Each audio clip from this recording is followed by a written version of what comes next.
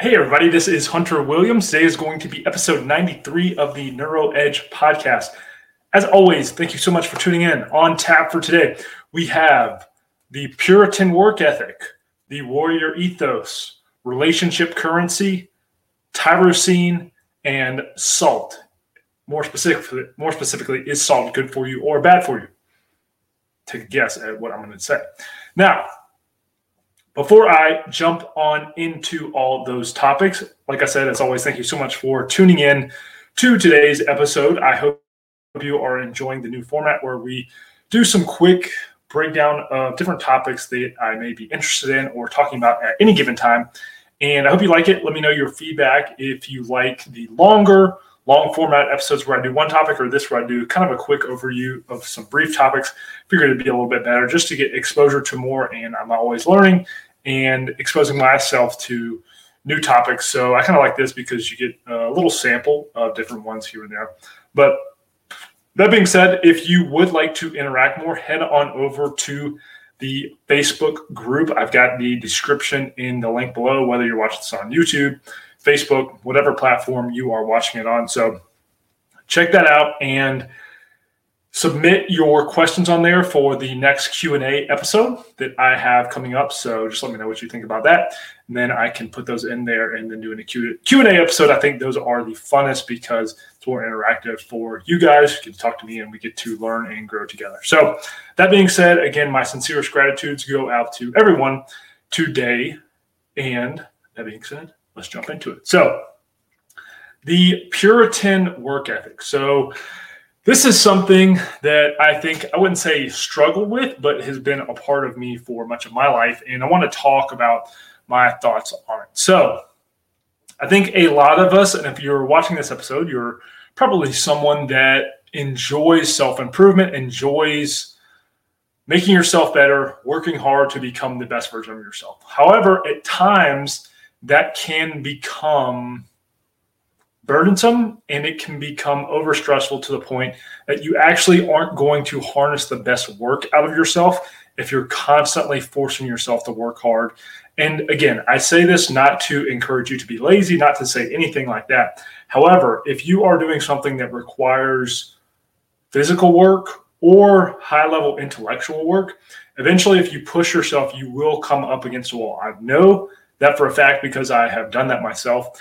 And I always have this burning thing inside me that's telling me, I've got to work harder, I've got to do more, I've got to work harder, I've got to do more.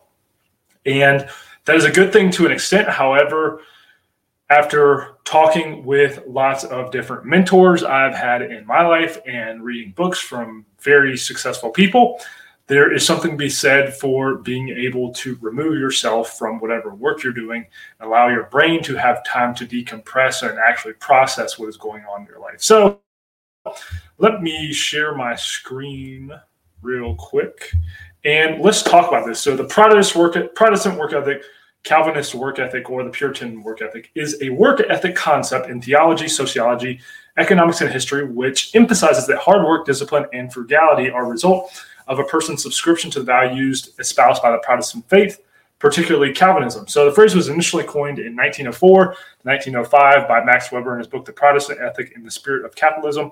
Weber asserted that Protestant ethics and values, along with the Calvinist doctrine of asceticism and predestination, gave birth to capitalism. So notice the corollaries here of this idea that, and for a lot of this, if you live in the United States, these people are probably your ancestors. Maybe they are, maybe they aren't. But these values are still interwoven into a lot of what we would call capitalism, and then also our governmental, societal, economical structure here in the United States. So his book is one of the most influential and cited books in sociology, although the thesis presented has been controversial since its release.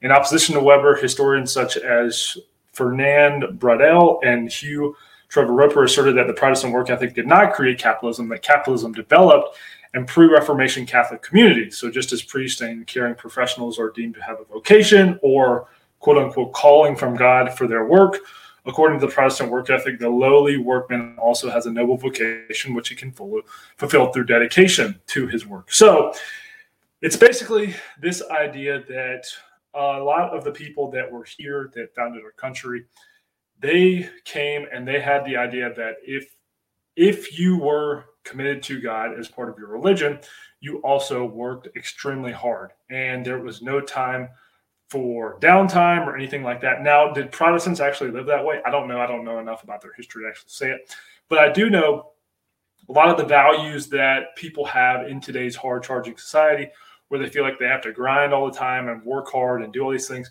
come from this Protestant work ethic. So I think that's inbuilt into a lot of us.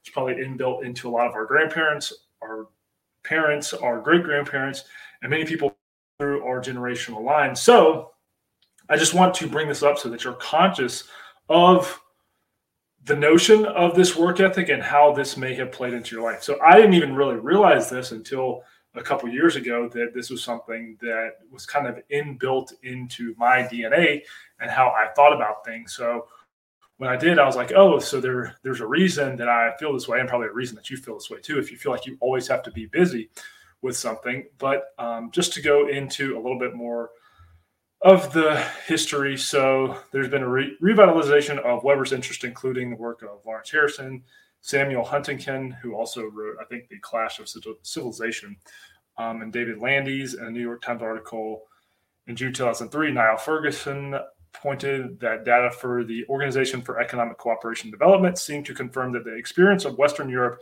in the past quarter century offers an unexpected confirmation of the Protestant work ethic. To put it bluntly, we are witnessing the decline and the fall of the Protestant work ethic in Europe. This represents a stunning triumph of secularization in Western Europe, the simultaneous decline of both Protestantism and its unique work ethic. So they're saying it's on the decline. However, I do think that it's something that kind of is inbuilt into capitalism and inbuilt into how our society functions. And so this idea that you have to be rigid and work until your fingernails are worn down, it's not necessarily the case. And I don't think we're going to do our best work when we are engaging in that type of activity long term. So I think especially if you're doing something that is intellectually pursuing, there is something to be said for removing yourself from the work in order to actually think about what's going on. So again, just to bring this up, think about your work habits in your life. Are you giving yourself space, room to think? Because I know I come up with my most creative ideas when I'm not buried in work and busy work, but when I actually have time to think, be out in nature, and actually process what's going on in my head. So just wanted to bring that up, and hopefully it helps you kind of become more self-aware of your behavior and your work habits. Moving along, so second topic I wanted to talk about today was the warrior ethos. So I feel a really strong connection, and I've never been in the military. I've never been in a formalized, what was the best way to say it? Formalized military setting or anything like that. I did play football for much of my life, and that was something that it's more simulated violence. However, there are things that I noticed from this, and one thing I've been just reading books lately and by different people across different cultures, and this idea of the warrior ethos. So what is the warrior ethos, and what does it mean? What does that mean in 2020? What does that mean for today? How can we, if you feel some sort of connection with this warrior ethos, and maybe you don't, but if you do, particularly if you're a man and you feel kind of in your DNA that you are at least somewhat connected to the idea of the warrior, I think this would be a really cool framework to help understand how you can live that out in today's world, where there's not so much a warrior framework and connection that some of our ancestors may have had. So a little bit of background: a warrior is a person specializing in combat or warfare, especially within the context of a tribal or clan-based warrior culture society that recognizes a separate warrior class. So warriors seem to have been present in the earliest pre-state societies. So this goes back thousands and thousands of years, and this is why I think this is built into a lot of our DNA and why we have the tendency to act tribal towards each other. It's sometimes because we have ancestors that this is how they live. So along with hunting, war was considered to be a definitive male activity. again, going to the masculine side of things. No matter the pretext for combat, it seemed to have been a rite of passage for a boy to become a man. Warriors took upon costumes and equipment that seemed to have symbolic significance. Combat itself would be preceded by ritual or sacrifice. What does that sound like in 2020? Sounds exactly like sports. They seem to have equipment that had symbolic significance, and it would be preceded by ritual or sacrifice. So that's very akin to a lot of sports that you see today, a lot of what goes on in the military as well. But I bring this up to say that you don't necessarily have to be in the military and have to be going out and killing people, which again, I really wouldn't agree with philosophically anyway. But there are ways to connect to this today, whether you're one of the most competitive athletes in the world or you're engaging in a physical activity where there's competition that's against other people, and that can be healthy and actually enjoyable. So most of the basic weapons used by warriors appeared before the rise of most hierarchical systems. Bows and arrows, clubs, spears, and other edged weapons were in widespread use. So again, how do we connect to this today where there are lots of ways that you can use bows and arrows, learn to shoot or do anything like that with firearms? So I think that's something that if you feel inclined or have a proclivity to connect with this warrior ethos, this can help you do. I know a couple of weeks ago, I was shooting a bow and arrow, and just the process of that, having to be in the meditative state to focus and do that, it was like you were activating latent DNA that was in your body that I know that my ancestors would have been doing. And it just feels natural and feels like something that is natural for your body to do. And I think when we do those things, we're connecting not only to our ancestors, but to the earth and who we are as human beings. So again, there's a way to frame this where, yes, warriors in the past may have been people that killed and did things which I don't agree with, but there are certain things that we can incorporate in our lives today to help us connect to this. So just to go a little bit deeper, there's a ton of different warrior type societies and everything. But to give a little bit more about like how warriors were seen within society. So the warrior ethic in many societies later became the preserve of the ruling class. So Egyptian pharaohs would depict themselves on war chariots, shooting at enemies or smashing others with clubs. Fighting was considered a prestigious activity only when associated with status and power. European mounted knights would often feel contempt for the foot soldiers recruited from lower classes. In Mesoamerican societies of pre-Columbian America, the elite aristocratic soldiers remained separated from the lower classes of the stoneworkers. So, and also the samurai were the hereditary military nobility and officer caste of Japan from the 12th to the late 19th century. So you see this all across the world. It's not just particular to one region of the world or one culture. That's why I think it's something that's kind of inbuilt into our DNA, because you see this in the Americas before they were settled by Europe. You see it in Europe. You see it in Africa. You see it in Asia. So you see it in all of these places. This is something that as a human, we have this idea around our head. And I think if you can channel that into something positive and into activities that help you with your life, I think especially as a man, if you're a man listening to this, it's something that can really help you integrate into the modern world today where that really isn't a thing. And short of you being in the military or being a really high level athlete, you may not get these things, but you can use them to be more comfortable with who you are as a person. And I think live a more enjoyable life. So that's my take on the warrior ethos. And if you would like for me to talk about this more, this is something that I really enjoy. I love to read books on. And would love to hear your feedback if you think this is something cool to talk about. So moving along, the next one I'm going to talk about is relationship currency. So what I wanted to do, I've been thinking about this a lot lately, particularly in my job as an entrepreneur, where relationships are extremely important. But I think for much of my life, I had the tendency to value my skill sets based on what I knew. And there's an old saying that says, it's not what you know, it's who you know. And the older I get, the more I realize that is extremely true, because if you were trying to build a business of any sort, yes, technical expertise is good. Yes, technical expertise might make you a nice living. But if you ever want to build a business and build one that actually changes the world, that makes a monumentous impact on the world, it's going to have to be built on relationships. And I don't care how smart you are, how high your IQ is, as much as I would like to just be alone in a room sometimes by myself and work on things by myself. that will only get you so far. Your ability to create and harness the capital from relationships will be directly proportional to the success you have in life. And this is one thing I am trying to work on myself, and I think we could all do a better job, is harnessing the power of relationships and how important that is. But I want to talk about relationships as a currency. So what is currency? Currency is anything that gets traded for value. So in today's world, we obviously think of currency as money. So the US dollar is currency that we use to trade for goods and services that we want to have, right? So we use US dollars to trade for what we want to have. Now, there are other types of currency that we don't necessarily think of as currency, but I want to make the argument that relationships are most likely the most important currency that we can have.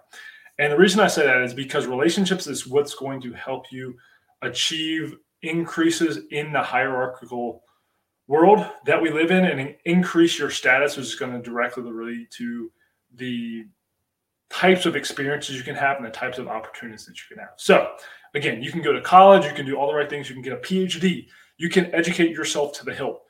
But if you do not build relationships with people, that all that's going to be meaningless. So if you can leverage relationships to get what you want out of life, you're going to be more successful. And the reason I bring this up is because a few years ago, I started a job in sales.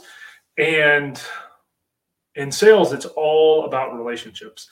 And if you actually break down sales to a science, you learn how to approach this. And this is the way I kind of did my job. You learned how to approach it from more of a scientific method standpoint, rather than just relying on your own wit or charm or whatever charisma that you may or may not have. There's actually a science to this where you can actually go talk to other people and push yourself outside of your comfort zone to build relationships with people, to build a network. And if you think about your life as building and always getting better to the next thing, one of the most important things you can do is be adding to the network of people around you that you communicate with, because the opportunities that you have will be limited to the network that you have. So any job that you want, any relationship that you want, anything like that is going to be around the network you have, because as humans, we deal in proximity with others. Everything we get is from proximity to other people. So if you can become a master at building those relationships, you're all of a sudden playing at a whole new level of currency that most people never get to, because they don't understand that relationships are currency. So yes, they may build relationships, but don't know how to leverage those as currency to get what they want out of life. And I'm not saying that in a Machiavellian sense, because I think we can get what we want by helping others get what they want as well. So when you're doing this, you're also helping and contributing to the world and to making the world a better place. But just think about that for today. Think about the relationships that you're building is not what you can get out of them right now, or even what you can do as far as having expertise, but as being more aligned with doing something long-term that helps build value and contribute to the world. So my 2 cents on that. Now let's move along. I wanted to talk about tyrosine. So I'm going to talk about benefits of tyrosine. So tyrosine is an amino acid, and this is one thing that I make my own pre-workout, and I mix in with my own pre-workout. But this is from Dr. Axe's website, who I've used before, and it's a really good website. But tyrosine, just to break it down a little bit, is an important precursor to neurotransmitters and substances like epinephrine, norepinephrine, and dopamine, which means it helps the body produce chemicals that support your thyroid, energy, and mood. And let me make this bigger for you guys. This is why some people claim that taking this amino acid can help speed up your metabolism. Not only can you get it from eating foods with protein like meat, eggs, or fish, but it's also available in supplement form, which some people take when they're trying to lose weight. So levels of the amino acid tryptophan and tyrosine fluctuate depending on whether someone eats carbohydrate-rich or protein-rich meals. And that means for most people, it's a good idea to include both of these type of macronutrients in your diets. And while eating complex carbs can increase feelings of calmness and even sleepiness, thanks in part to tryptophan boosting serotonin levels, eating protein tends to increase alertness and ability to concentrate due to a rise in tyrosine. So tyrosine, or L-tyrosine, as you'll probably see it a lot, is one of 20 amino acids that help build proteins. It's considered a non-essential amino acid because The body makes it from another amino acid called phenylalanine. I always mess this up. Phenylalanine. This means that you don't need to get tyrosine from foods, although obtaining it more from your diet can be helpful. So what are the benefits of tyrosine? Basically can help fight fatigue, depression, poor cognitive function, and potentially weight gain. So not only does it help with your brain health, which is ultimately what this show is all about, but it can also help with weight gain. So does tyrosine increase dopamine? Yes, both dopamine and norepinephrine production are impacted by the amount of tyrosine you eat or obtain from supplements, and dopamine and norepinephrine are manufactured from tyrosine with the help of several other nutrients such as folate, B vitamins, copper, and magnesium. So what are some of the health benefits? Well, one, it protects against stress and may help manage symptoms of depression. Number two, it can help increase energy and mental performance. Number three, it may support weight loss. Number four, it supports thyroid health, which is one of the most important things possible you can do right now, and your metabolism. Five, it may help decrease symptoms of withdrawal. And as far as withdrawal goes, that could include alcohol consumption, anything that you may have an addictive trait to.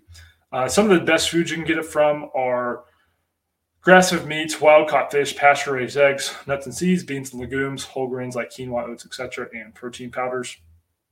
And as far as supplement goes or dosage, I would recommend taking between 500 milligrams to 1 gram, depending on how big you are. I'm a 200-pound male, so most supplements, that's the size they'll come from if you get it from a health food store or anything like that.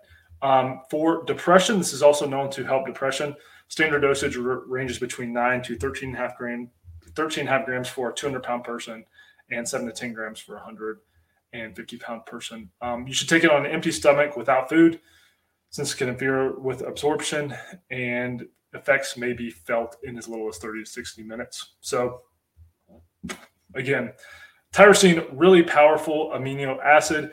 And I noticed that days that I take it, I usually try to take it every day in my pre-workout, but it does wonders just in helping with focus and the ability, and also I think with elevating your mood a little bit too. Lastly, to move on to something in line with health, I found an article that talked about 12 reasons why salt is good for you. So a lot of people are still on the knowledge train that salt is bad for you. And I don't want to say that on an individual case, because depending on your body type, salt may not be good for you. But for the most part, I think a lot of the vilification of salt is overblown. So what are some reasons salt is good for you? So in one study, subjects consuming less than 2,300 milligrams of sodium per day had significantly higher mortality rates. And again, these are more correlation things. Salt aids blood sugar control by improving insulin sensitivity. Again, always go back to insulin sensitivity, glycemic variability, and inflammation are going to be two of the most important things you can do to control your health. Salt is a natural antihistamine to help prevent allergies. Your body needs salt to maintain the proper stomach pH, which helps with absorption and digestion of food. Salt lowers adrenaline spikes, so it kind of helps normalize your mood. It improves sleep quality, which I think is something, at least in the first world now, is hugely important for us to have high sleep quality. Adequate salt consumption encourages a healthy weight and fast metabolism, and increased salt intake leads to an increase in elimination of cortisol and lower blood cortisol levels, which of course cortisol is the stress hormone. So salt also supports thyroid function. Again, there's something with thyroid.